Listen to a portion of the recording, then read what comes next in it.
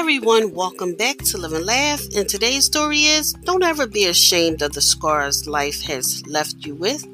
A scar means the hurt is over and the wound is closed. It means you conquered the pain, learned the lesson, grew stronger, and moved forward. A scar is the tattoo of a triumph to be proud of. Don't allow your scars to hold you hostage. Don't allow them to make you live your life in fear. You can't make the scars in your life disappear, but you can change the way you see them. You can start seeing your scars as a sign of strength and not pain. Thank you for listening. If you know anyone that could benefit from this story, please go ahead and share it.